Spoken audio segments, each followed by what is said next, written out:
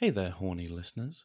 We talk a lot about safety on this podcast, and that includes the importance of safe toys that are actually designed for sexual pleasure. Bunny Shop's carefully curated products are body safe and prioritize quality, aesthetics, and safety. Bunny Shop takes a boutique approach to shopping for adult toys, with a wide range from affordable gems to unique luxury items for all experience levels. What I like most about Bunny Shop is the approachability. They've created such a welcoming space, and none of it's dark, intimidating, or feels like it's gatekeeping.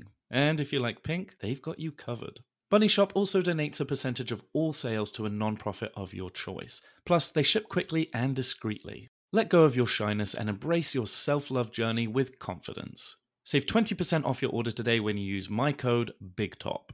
Visit bunnyshop.com, that's BUNNYSHOPPE.com, spelt with 2 P's and an E at the end. Don't be shy, let your freak flag fly.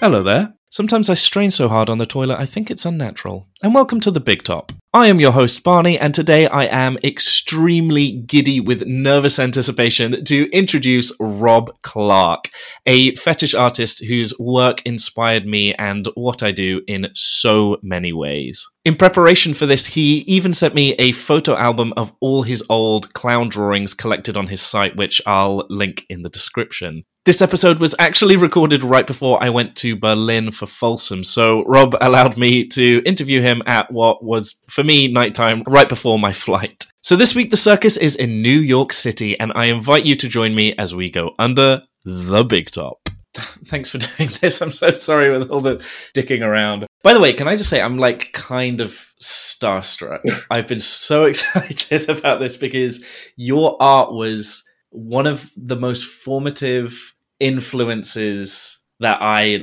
remember having in terms of kink. I was always into the weirder side of things, but I didn't realize anyone else was until I think it was your drawing of the clown holding the two birthday cakes. Okay, yeah. I think it was that was the first time I was like, oh, other people see this. Other people get this. Mission accomplished, I guess. I mean, it definitely, left a huge impression. Oh, well, that's why I do it. That's why that's my main reason is to share a similar feeling, make a connection with other people. So this is all pretty primal stuff for me. So this is stuff that formed who I am, and I've been thinking about ever since I was a little kid. Yeah. So.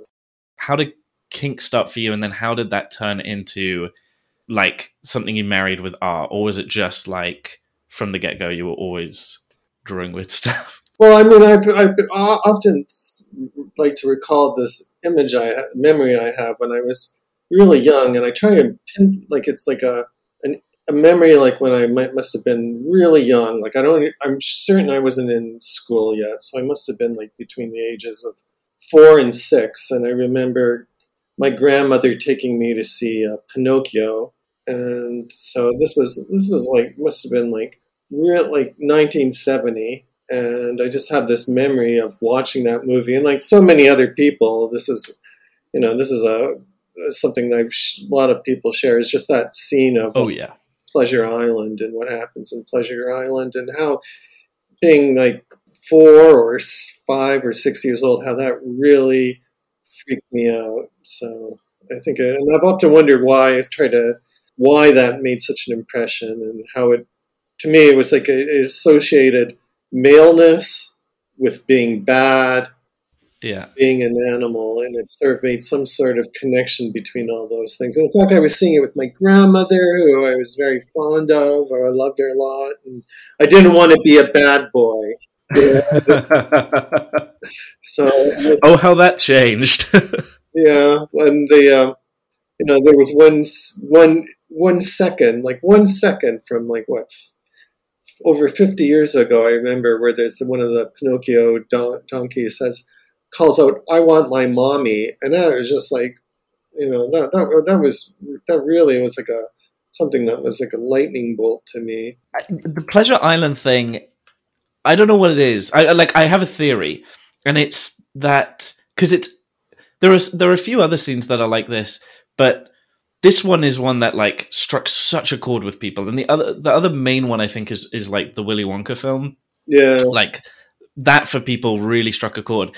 And in the second episode, I spoke to Funhouse Tyler, and we were talking all about peril and this idea of like this thing that is designed to be scary to kids or a cautionary tale or something like that is done in such a way that, I don't know, my theory is that you see it as a kid and you're not really sure.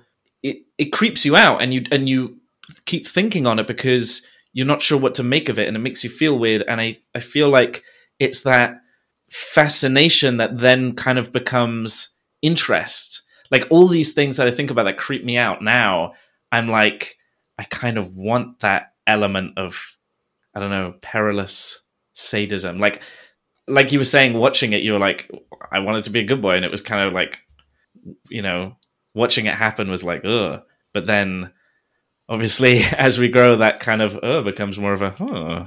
Yeah. I think hundreds of thousands of us have followed that same trajectory. So I'm not going to say millions, but I don't know. Maybe at this point. yeah.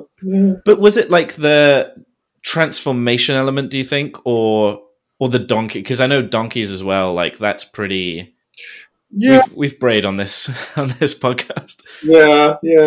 No, I think it was just the association of being a boy with being an animal, not human, and that's really, I think, what psychoanalyzing myself. I think that's the connection I made. That just looking at maleness as being an animal, not being like a person. So Did that become like? Is it something that you started by drawing it, or did you start like acting it out with others and then kind of realized you could do more in the realm of imagination? Well, I guess the big kind of change was happened in the 90s with the internet. You could, like I think pre-95 or whenever the internet took up, people didn't, people probably just had, there were lots of kinks and that, but it was all more physical based, like being in a bar or a club or that in person. And I think where it's the internet, that I remember, I remember the kind of like late 90s, the first time I was like on like Messenger or Yahoo Messenger and talking to people and started talking about things like how would you talk about it, go into a bar or something and strike that, your love of clowns or donkeys or, you're like these really, really, not, I'm not going to say obscure, but things that, you don't really talk about, that's like, you could go in a bar, there'd be like, it was just like a part. I remember having the first chats in the late 90s with guys about things that I'd never talked to other people about. So that was sort of, it's just been a huge snowball of like. I think it's funny how there's like I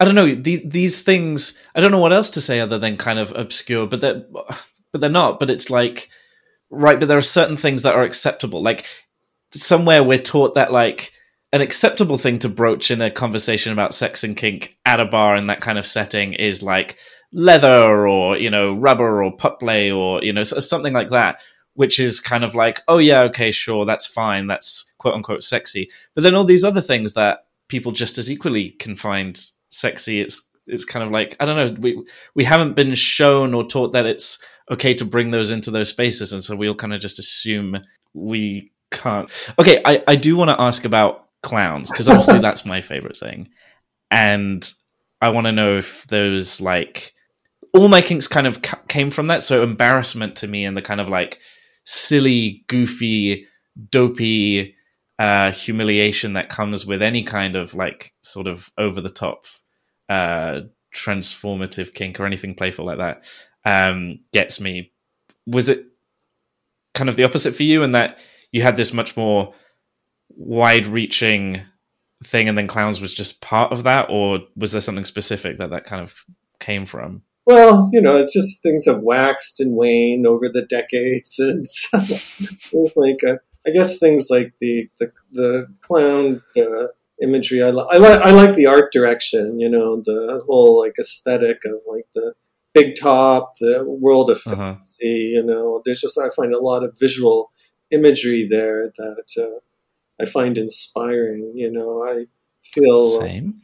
The costuming. I guess to me the hottest sort of scenario was always like a big man being bullied by a little midget clown, or a big clown sort of like being under the control, or having a boss, a stogie smoking boss bossing him around. Oh, hell yeah. And I think that's about power. I think the pleasure that comes from submitting to power or wielding it. So, but I think I've always come back to the circus imagery because I just like it. I like the darkness, the lighting, the costumes, and that. It's like you look at like Toulouse-Lautrec and his love of the circus and whorehouses and nightclubs, and it's to put myself in the same category as Toulouse-Lautrec. I don't know. I mean, there's definitely it's like consumption. Yeah, it's like in this world, going to the circus or something is it's fantastic, and there's it's something otherworldly. Yeah, I mean, I've never actually done any clowning. But, I've chatted with a lot of guys, and I guess there's a relationship between that and gunge. Is that how you say gunge? Yeah. I mean, that for me has always been, like, I've always been up for it only because, getting pied, like, that's kind of humiliating. And so, but I kind of see that as like a finale. I kind of see that as like it's going to ruin your makeup and it's going to be very messy, and then you're going to have to do the whole cleanup. So yeah, and I don't really like the wet stuff. Yeah, no, I was thinking that's like something, the physical sensation of it. I've never done it myself, but I was just thinking the relationship between that and clowning. But yeah, I think for me it's definitely more aesthetic. Like I definitely like the idea of it, but actual like wet and messy, and especially gunge and slime and that kind of thing. Just well, I say that yet until I've done it. Well, I'm very fussy, so even though I draw lots of things like messy stuff, I'm like very persnickety. So you do draw a lot of messy stuff. Yeah, I know. Well, I think I have like an adolescent sense of humor, like a childish love of like fart jokes and hell yeah. Yeah, no, I think just the clown stuff. I think really it's just the general ambience of it. Like you can think of all sorts of things, like the smells and the sound, music. So it's like a whole world you can vision. I think I've actually been to a circus once, so it didn't make much of an impression on me. So I guess me neither. Yeah, which is weird because it's kind of like my whole thing. But that like none of like those memories are at all. I was always kind of indifferent or not very not that into it. Yeah, like being at the actual circus. There's also the whole thing of like the carny thing, kind of being like people living on the edge, and I like the hobo clown, like a man who's living, scraping out a life as a clown, sleeping underneath a wagon or something. That's one of my favorite kind of images. So I used to have this whole. When I thought about who my ideal would be, I would think of someone like George Clooney as like hobo clown. Something that really stuck with me and I kept coming back to, and it's that same thing of like, first time I saw it, I was kind of like, oh, okay, don't know about that. And then I couldn't stop thinking about it, kept coming back to it, is the ones you've drawn where it's like a group of clowns pointing and laughing at a guy. You know, like they're the one where they're turning him into a donkey, or any of those where it's like the whole crowd laughing at the clown on stage as, you know, the handkerchiefs are getting pulled out of his butt, or whatever it is. And those things, that like humiliation, that like, yeah, something sadistic about it that I that has now become something I cannot get. Well, yeah, no, that's always been very, very dear to me, is the humiliation and the laughter of like a man being like laughed at by it waxes and wanes, or it's changed who's doing the laughter. So usually it's not other. A lot of guys have fantasy as other gay men laughing at them, but I kind of I like the otherness. I like thinking of other people. So no, that's always been something that's really got my crank turning. So there's an episode of a show I wonder if you've seen. It's R.L. Stein's The Haunting Hour. Yeah. Okay, so it's just this one thing that really stuck with me. I was already into clowns at this point. Like I saw this later on, but there's an episode about a bunch of clowns get a guy who's like scared of clowns, and they pull him on stage and they shove him in this box and they turn him into a clown like magically and laugh at him, and now he's joined the circus and they force him to be a clown. And that to me is just so hot. And the first time I saw it, like, so frightening, but also so hot. And it's really on the brain, that like whole idea, because I just did a session where the guy I was with wanted to put something on that would, like, I was talking about it and he put it on, and watching it with someone else, like he wanted to see how, like, the effect it had on me, and then he adopted that like whole demeanor throughout, and it was really intense. But that yeah. Yeah, that's what I have to. I'm writing that down. That's something definitely in my wheelhouse. Oh my gosh, it's brilliant. It's really, really brilliant. I'd love to see like a comic or like just I'd love to see someone do something with it, because that idea is something yeah. That's strange. You would think that I would have done a comic or something like that, but when I went to art school, like in the 80s, that comics weren't cool. That was that was something that came. It was something that happened in the 90s. Now you can get a master's degree in graphic novels, but and that's kind of weird, because that seems very much like what I would have an affinity for, is telling a story. I guess I like to think, the way I approach the images, I like to think that they're like illustrations out of a fairy tale. I like the idea of creating an image, and the viewer sort of creates a story or a narrative around that.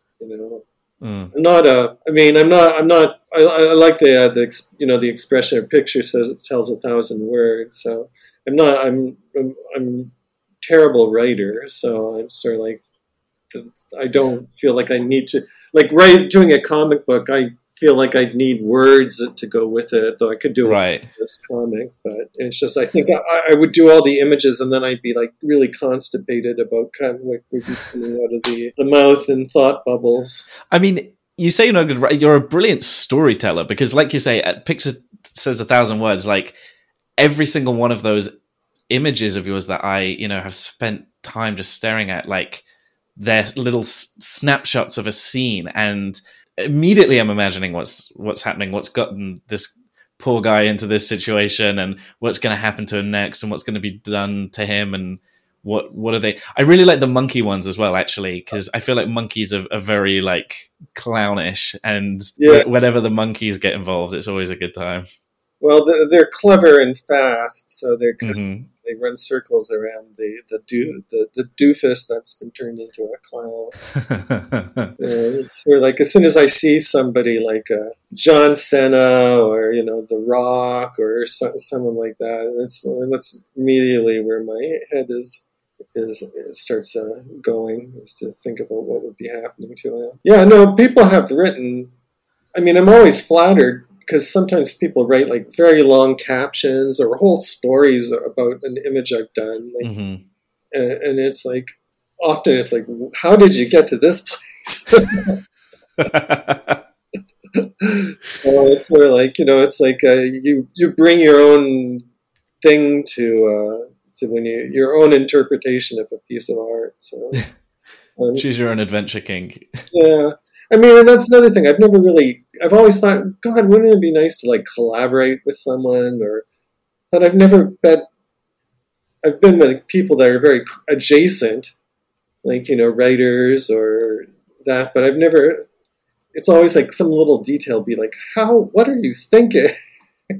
No, I don't want that. No, I'm a pretty selfish lover, so collaborating. I don't know how I've never had much success with that, and also commissions too. Like, people are asking me for doing commissions, and I'm like, yeah, I've got all these drawings. Don't you fucking want any of them? Well, see, I like drawing commissions because I get like a little insight into someone else's. I mean, especially when it aligns, which it normally does, because people, if they commission me, they want it to be kind of goofy. But I don't know. I kind of like peering into, because it's something that's so raw and primal to all of us. So it's so personal and hard to share. And I don't know.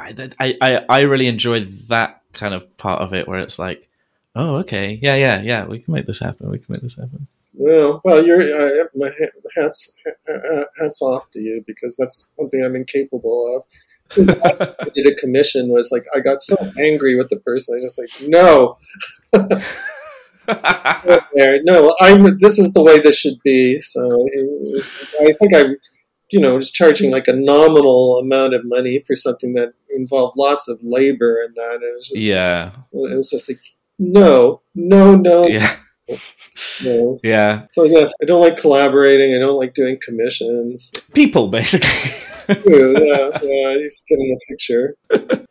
Okay, so I'm just seeing behind you, all along the wall, these frames. Are those all yours? Yeah, this was kind of like a phase I went through. They're all dusty. Kind of like when I was trying to be kind of more normal. So this is like, I was doing this series of like kind of like gym bunnies, like little muscle. Okay. It was like I was kind of shrinking down and trying to turn them into like little dolls and that. And I think I did like 40 of them. So they're all kind of based on like physique magazines and exercise magazines. And they were, there's no genitals or anything. It was like a time like, I want to do something that I could show in a gallery or something, or show anywhere and that. And yeah, I even got them nicely matted and framed and that, spent a lot of money on that, and never showed them anywhere. Well, they have a home. I mean, yeah, that's cool. So no, this was like kind of a time when I was trying to think of something that wasn't involved like. Okay, I love the proportions. Like, that's another thing that originally I didn't really get, but the sort of smaller proportions. Yeah, like I took a guy and turned him into a little doll, sort of like voodoo or something. So yeah, and I was also that time I was really into doing kind of polished graphite. That's another thing. I can say I've been doing this for a long time, so I've gone through different phases. These were like a phase where I was trying to make an art object that I could sell, like an original object. And I've gone through phases where I've done digital things so I can print them out and that. And now I'm sort of like working through doing some 3D stuff. So I'm not just. I'm obsessed with the 3D. Oh, well, that's good. That's good. Because usually if you do something, someone will say, oh, I really like that macrame you were doing, like 15. Why aren't you doing that macrame anymore? So I find that happens a lot. So I mean, actually, when I put together this little web page for you of sort of like clown related, big top related images, that was amazing. I hadn't looked at a lot of these in years and years and years, and so it was kind of a good opportunity to take assess and look at what worked and what didn't. When I like what were kind of dead ends, and they were all. I'm going to get it up now because when you sent that to me, I was again just like blown away. It was so exciting, but obviously a lot of these I recognize and I remember, and then there are some I hadn't seen, and I was just like, yeah. Again, it's all the clowns laughing at the guy getting turned into a donkey. That is one of my absolute favorites. What was the other one that was like my favorite? Oh, and then when you started doing the digital stuff, the clowns, and there's a crowd of clowns laughing at them, and the ringleader's pulling handkerchiefs out of his butt, and the clown giving the cigars to the guys as they're turning into donkeys on the way to the circus. And then this one, the clown with the cakes and the pies. I have seen so many different versions of this. I'm wondering how many you drew. Well, I guess that's the thing about doing digital art is that you can do different versions of things. I think actually there's like one, the pie, like a pie. Actually, this is the first digital image I did. The first time I started, like, I'm going to try and work on the computer. And that was probably around 2000. Wow. So I did a picture of him with a boner.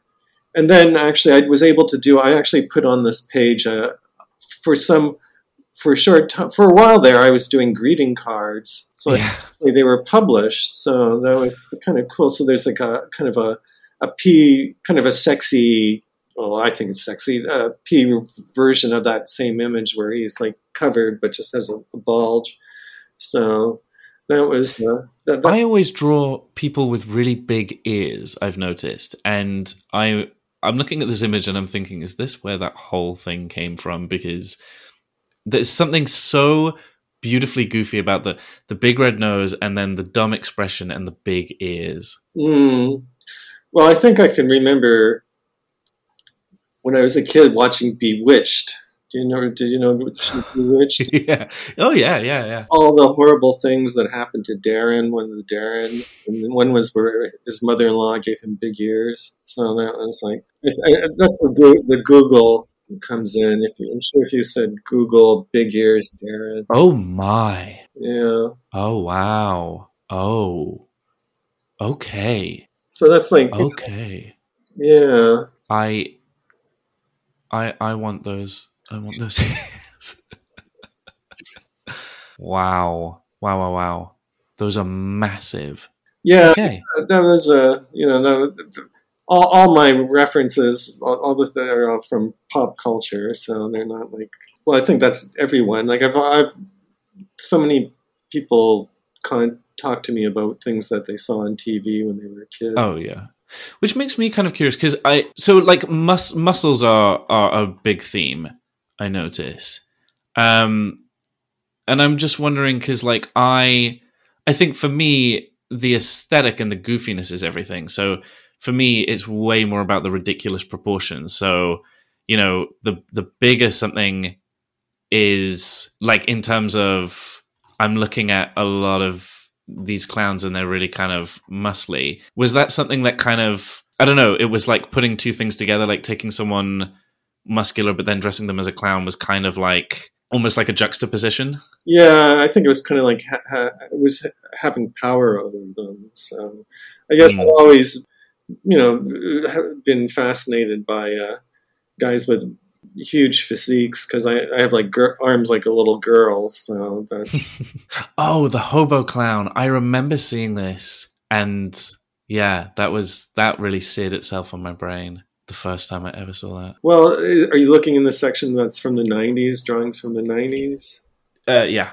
Yeah, no, this is actually, so this section is like where there's no computers involved. since 2000, I've done, at some point, there's always been a computer involved, whether it's scanning things, composing things in Photoshop, and then printing out and drawing it or using that as base.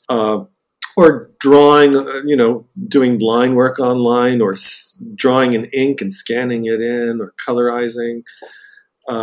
Since 2000, the computer has had some part in my process. These drawings from the 90s, these are like completely drawn images. Like I never even thought, you'll notice that they're kind of, a lot of them look like they're scotch taped together. And that's because they are scotch taped together. That's how you like take the scissors out and recompose a picture by like cutting it and photocopying it and shrinking it and so that was kind of like, and also these images were also pre-internet. So that was a time when, you didn't get, like, I have this gigantic image library that I can get a position of guy doing this, or, and I've got it all labeled and organized. So, like and going a Google search, there's like something out there if you're looking for a photo reference. Back then in the 90s, the way I got like photos for references of things, I subscribed to every like porn video company. Like my box would, because I would get like brochures, and there'd be like hundreds of pictures of like guys in different positions and doing things. That was like, so I was. Wow. My mailbox in my old apartment would be stuffed with like flyers for the S&M porn things, and then I moved out. Then I think God, I often wonder about the people that moved into that apartment. The pornographic chaos left in your wake. Yeah, and the video companies did like these really elaborate. I have a whole bunch of them, of these montages of like stills from their movies, and they were just a great reference for like position for illustration. Wow. So that's so funny. If I opened a bar or something, I'd wallpaper it. And oh my God, do it! Open a bar. Yeah, we'll get some financing and. A circus themed bar, that would be awesome. I'm surprised it hasn't been done. Oh, I'm sure it has. I'm sure somebody's done that. I actually went to a Joker themed bar when I was in Japan, which was a very strange place. I had a great time. Oh, and yeah, the one of the clowns fucking, that's one of the ones I hadn't seen before, but my God. Well, I put that there too, because I think that's the only image I've ever done of actually guys having sex. So that's sort of like, that's not really my bag, and that is the bag for most other humans. Meh, it's not a huge part of what I do, but anything goofy in that respect, like especially when it's used in a humiliating way. I'm also obsessed with the clown and the Easter Bunny together, because I love like dumb costumes and stuff like that, plush suits, and especially like lockable, getting trapped in something like that. Yeah, like the costume that won't come off. That's another. Yeah, cursed costume. Yeah. Okay, let's take a quick break quickly, because I really, really need to pee, and then I want to ask you a little bit more about kink in general away from art.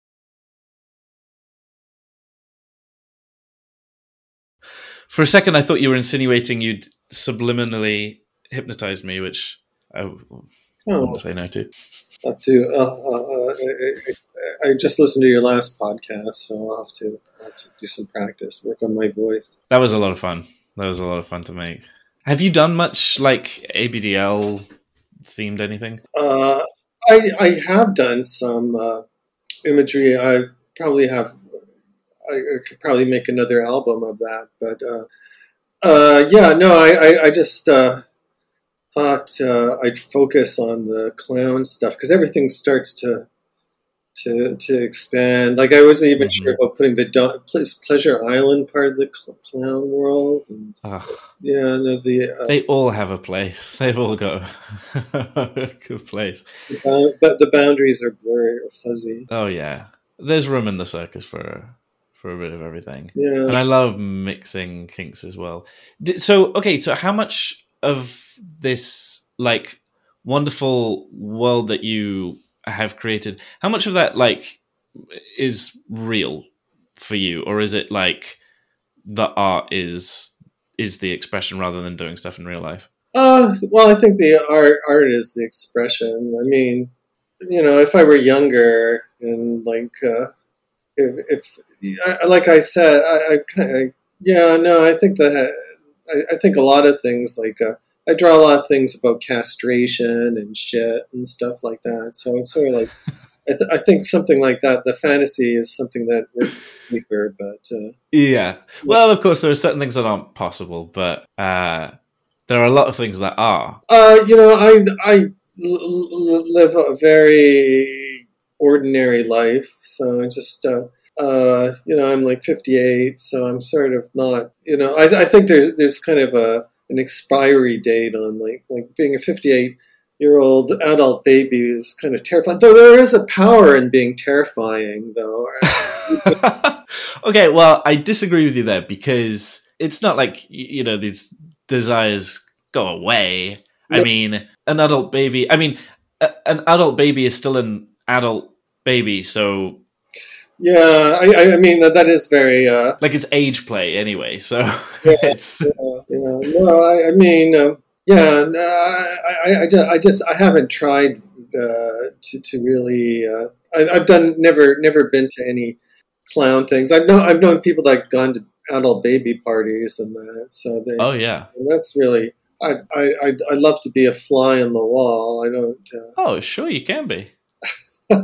Well, I'm going to one. So I'm going to go to Folsom. My flight is like in a few hours. I have to get up at the middle of the night, but I'm going to be there after Folsom. I'm going to be there for an ABDL weekend at a really, really great place that I'm always seem to be talking about. But that's a really good place to be. I think a newbie or to be more of a voyeur or a fly on the wall. Like anyone who is going there just wanting to kind of feel it out. That's a really good place because it's a small venue, very, very friendly. Everyone looks after each other, and they're even implementing now kind of like a buddy system in case, especially for people who, are a bit socially anxious or shy or that kind of thing. So there are definitely places where you can literally just go and be a fly on the wall and scope it out and see what it's all about. Yeah, there's a lot of fun to be had. It could be a babysitter, maybe, or a nanny, or strict governess. There's definitely a large market for, any caregiver role. Yeah, well, well, there, maybe that's my niche. I mean, I went to a Folsom Berlin. Like maybe about 5 years ago. Cool. So it was pretty. This is my first one, so I'm cool. Very, very excited, but also kind of nervous. I've done a lot of firsts this year. I did my first Pride. I'm doing my first Folsom. It's been a big year. Yeah. I mean, I think when I went there, it was like there was like a pup play demonstration. Like there was a dog area, and that was really. The guys were really hot, and it was like, wow, this is real. I'm seeing this was amazing. So, I'm bringing my puppyhood. So, I mean, there was a puppy night here in New York one time I went to, but there was like it wasn't.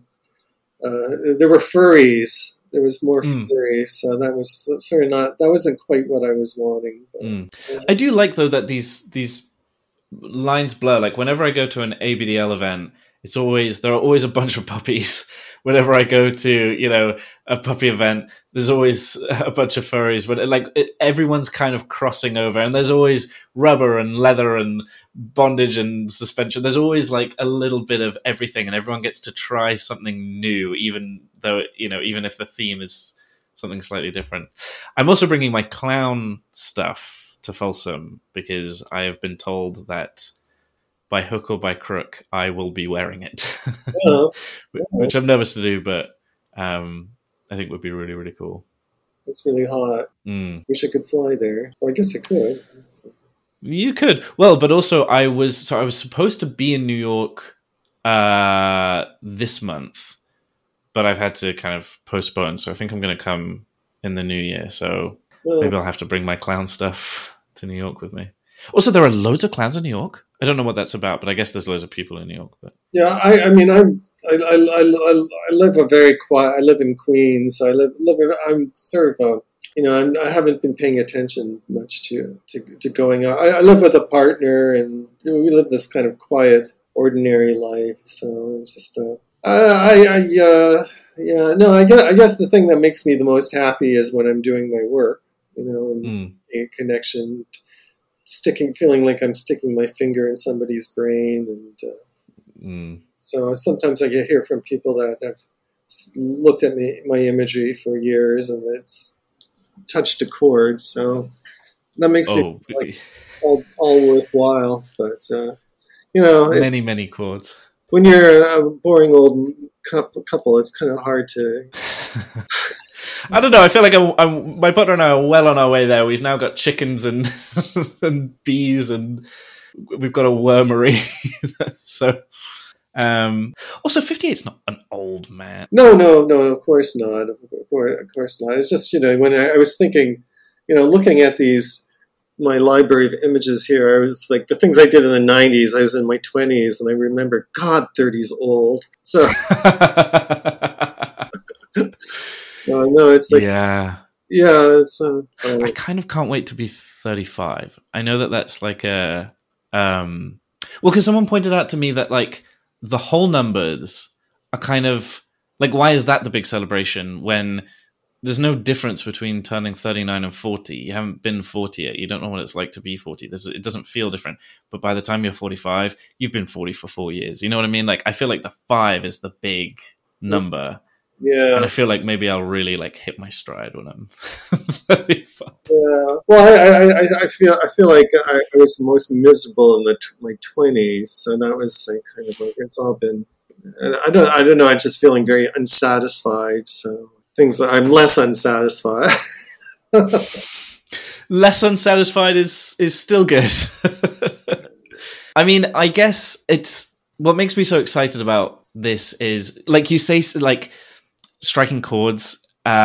You absolutely have with me, and so, and also I have to say, like, I don't know if other people like do this, but I was always thinking about like who's the man behind the art, because to me, someone who's got that like sort of voraciously goofy and like exciting and weird and out there imagination is just something that I find so thrilling. And I always kind of wondered, I was always kind of like, oh gosh, like I'd love to be able to pick his brain about all these fabulous things that he draws. Yeah, well, I have an endless.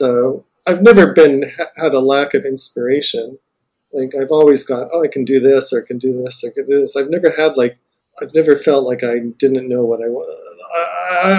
If anything, I always felt like if I had a lack of time, like there's not enough time to do this. I want to do this. I'm like now I've been spending for the last 8 months trying to do this deep dive and learning how to do 3D sculpting and that. And then when I was like looking at these drawings I showed you, I thought, oh God, I miss drawing. So if there was another version of me that would be pursuing. I love that because I burn out so easily, and then I have to stop like taking commissions or doing anything for a bit. I need to like recharge, and then I'll get really excited and then kind of burn out again. What if you had more time? What would you? What would you create? I was looking through this imagery. There was this. When I was putting together this file, I found these images from 2015 that I hadn't looked at in like 3 years or so. And I think because that was like a time where I was doing figure drawing. I was going to like an erotic figure drawing sessions that happens in New York. And so I learned kind of like the power of what you get from drawing from life. And I tried to bring that to my own fantasy drawing. So with this section of Pleasure Island Docs from 2015, I was actually set myself a time limit on these images. I said, I'm going to spend an hour on each image or 2 hours and that. And so I had to rush. I had to make so they have a looseness to them that I had in my figure drawings that I think when you're working digitally, there's like, the problem with working digitally is that you can spend too much time on something. You can get like really like an ant and crawl between the pixels. What I discovered from my life drawing experience was that, you have to think on your feet and you have to do like a half an hour pose, a 10-minute pose. So there's kind of an energy that comes from that when you're kind of working digitally or from not working from life, you kind of like things can kind of become kind of overworked. No, if I had my clone, I'd say pursue this avenue of what you were doing here and see what comes of it. So, and then I'd take the work and see, and then have them destroyed. I guess like because I sort of want this to be like a a place for people to hear basically about how weird they're not. You know what I mean? Like, I just love that there are, because you completely inspired me to do what I do, pretty much. Can't be held responsible for that. Like, I don't know why, but I never thought like I could marry art and kink.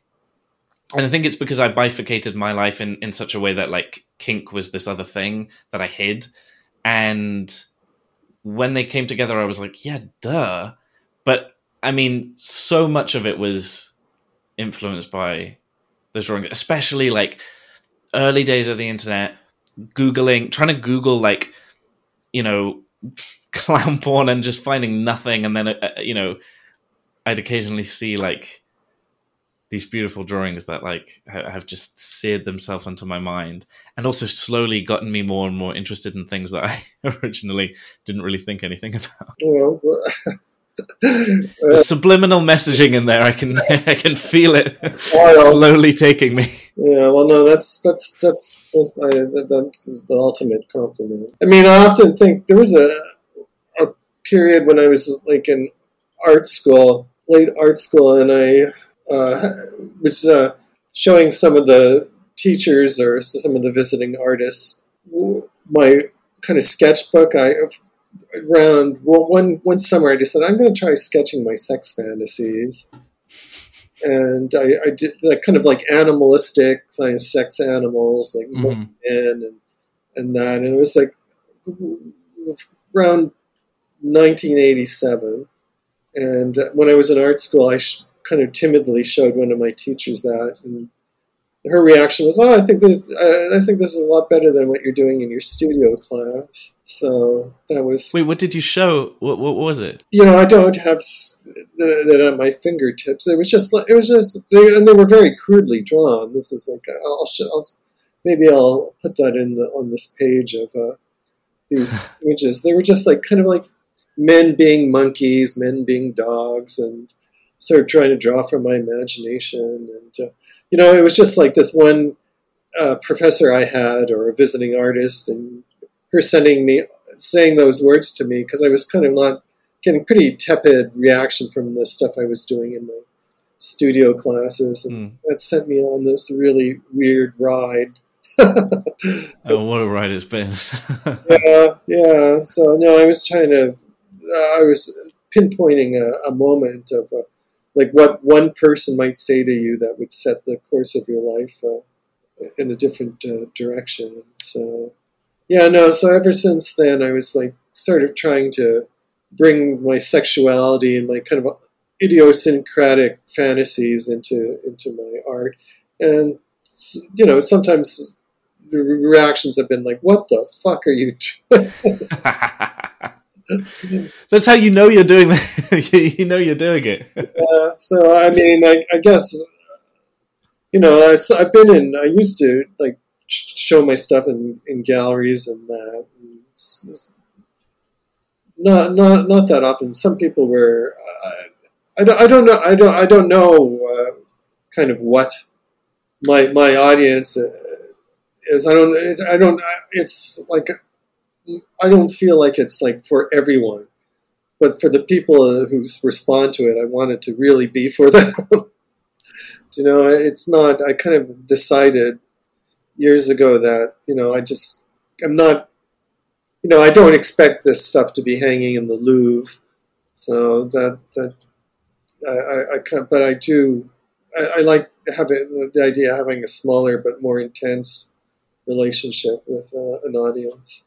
So, does that make sense? Yeah, no, it totally does. I mean, you certainly, I would say, do. I mean, when you're in art school, you want to be like Jeff Koons or something. So that was, everyone wants to be famous like that, an art star. So, and I did go to grad school, and I came to the States to go to grad school, and then I taught figure drawing when I was in grad school. And I worked as an animator in children's like a children's illustrator. Oh, really? Yeah. So I don't know if I that was always like trying to keep my world kind of bifurcated. Yeah. That's so cool. Okay, what's like the ultimate fantasy then? Because there's so many different threads that come through in each drawing. What would be like, what's I don't know, I guess I'm so curious to know what's kind of the ultimate fantasy, the one that like you haven't quite been able to encapsulate the whole part of it, because like there's little scenes here and there in the circus and with the monkeys and with the dogs and with the clowns. What's kind of like the biggest one for you? Well, I guess the going back to my Pinocchio, the Pleasure Island thing is something that's always that just. I guess I see myself as being kind of like the coach master. Mm-hmm. The kind of like in that movie, there was like the kind of middle-aged man who was like the in control of these, and that's sort of like kind of like how I kind of picture myself as being powerful and getting pleasure from wielding power. I think that's probably, I guess as I get older, maybe when I was younger, I think about the pleasure of submitting or being a baby or being a dog. But I don't really feel like that anymore. I kind of like the idea of being more the magician behind the curtain. Mm-hmm. I guess turning us all into dumb donkeys and clowns. Yeah.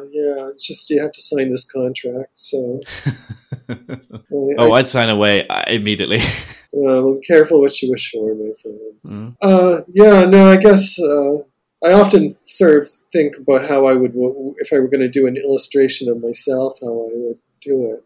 It's how I would fit into this world. I don't know. I think it would be like the magician, the sorcerer, the ringmaster, making the animals, putting them through their paces, putting you through your paces. Mm-hmm. Yeah. That would be amazing. If only it were possible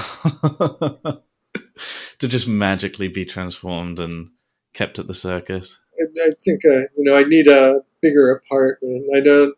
I think the neighbors would be complaining, about the smell of the circus. The smell, the noise. But just hypnotize the neighbors. I mean, get them involved. Yeah. Actually, my downstairs neighbor is really like totally like transformable. He's like a total donkey. Donkey boy material. But when we deal with him, I put on my human's disguise. Okay, so just before we finish, I really like to end with just like a positive yay moment. Do you have like just an uplifting whatever it is to kind of finish on? Well, I mean, in preparation for this, I kind of figured how to redo or a system of redoing my website, robclarke.net, because the dust bunnies and the tumbleweeds there were I was spending all this money for a URL I wasn't using. So hopefully that will be something that I'll be able to I found an easy way of updating it. So, like when I talked to you a couple of days ago about putting this album together, I was like, oh God, HTML.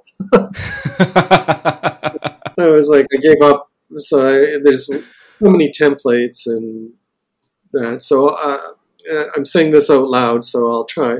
So that's a commitment, right? Yeah, so now you have to do it. Yeah.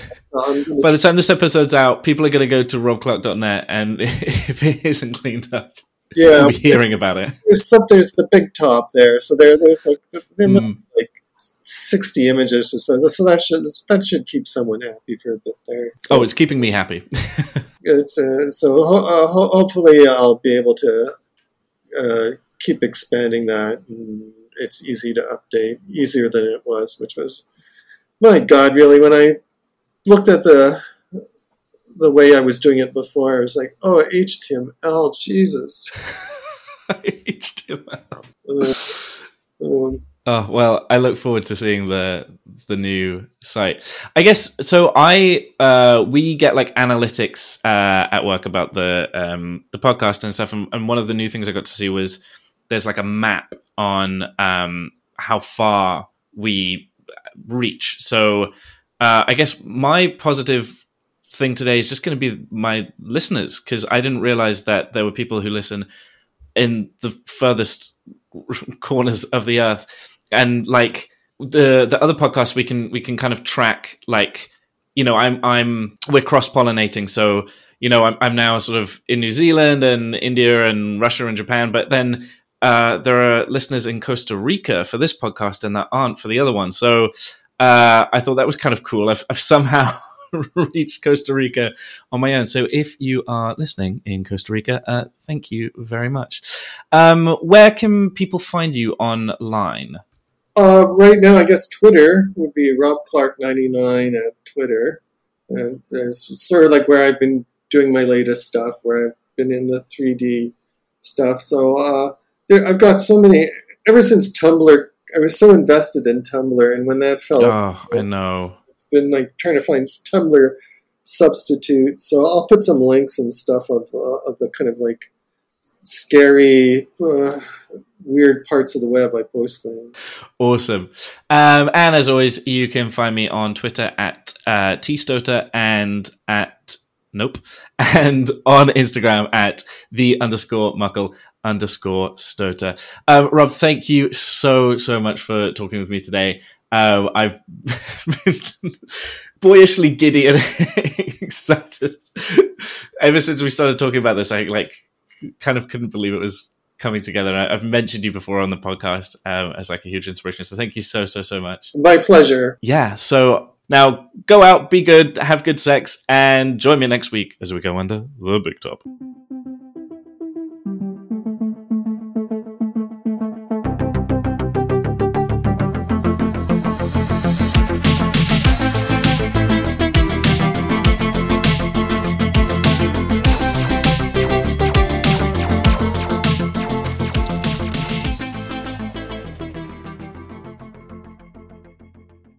Hey guys, Barney here. I just want to take a quick moment to talk about the program that brings the big top to life, Zencastr. I use Zencastr for all my recordings, and since taking over the big top fully, I have actually tried other systems, but I ended up sticking with Zencastr. It's so easy to use. You don't have to download anything, just log in using your browser and start recording a high-quality podcast right away. It records studio-quality sound and up to 4K video with guests, along with a full suite of professional tools that let you produce and publish all from one dashboard.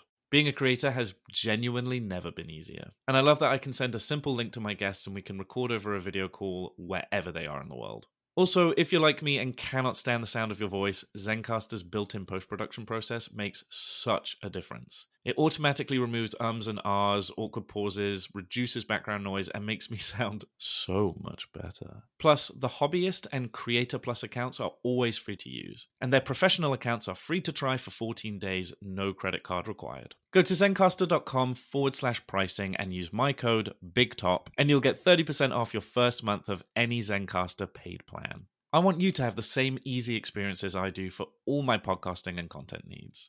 It's time to share your story.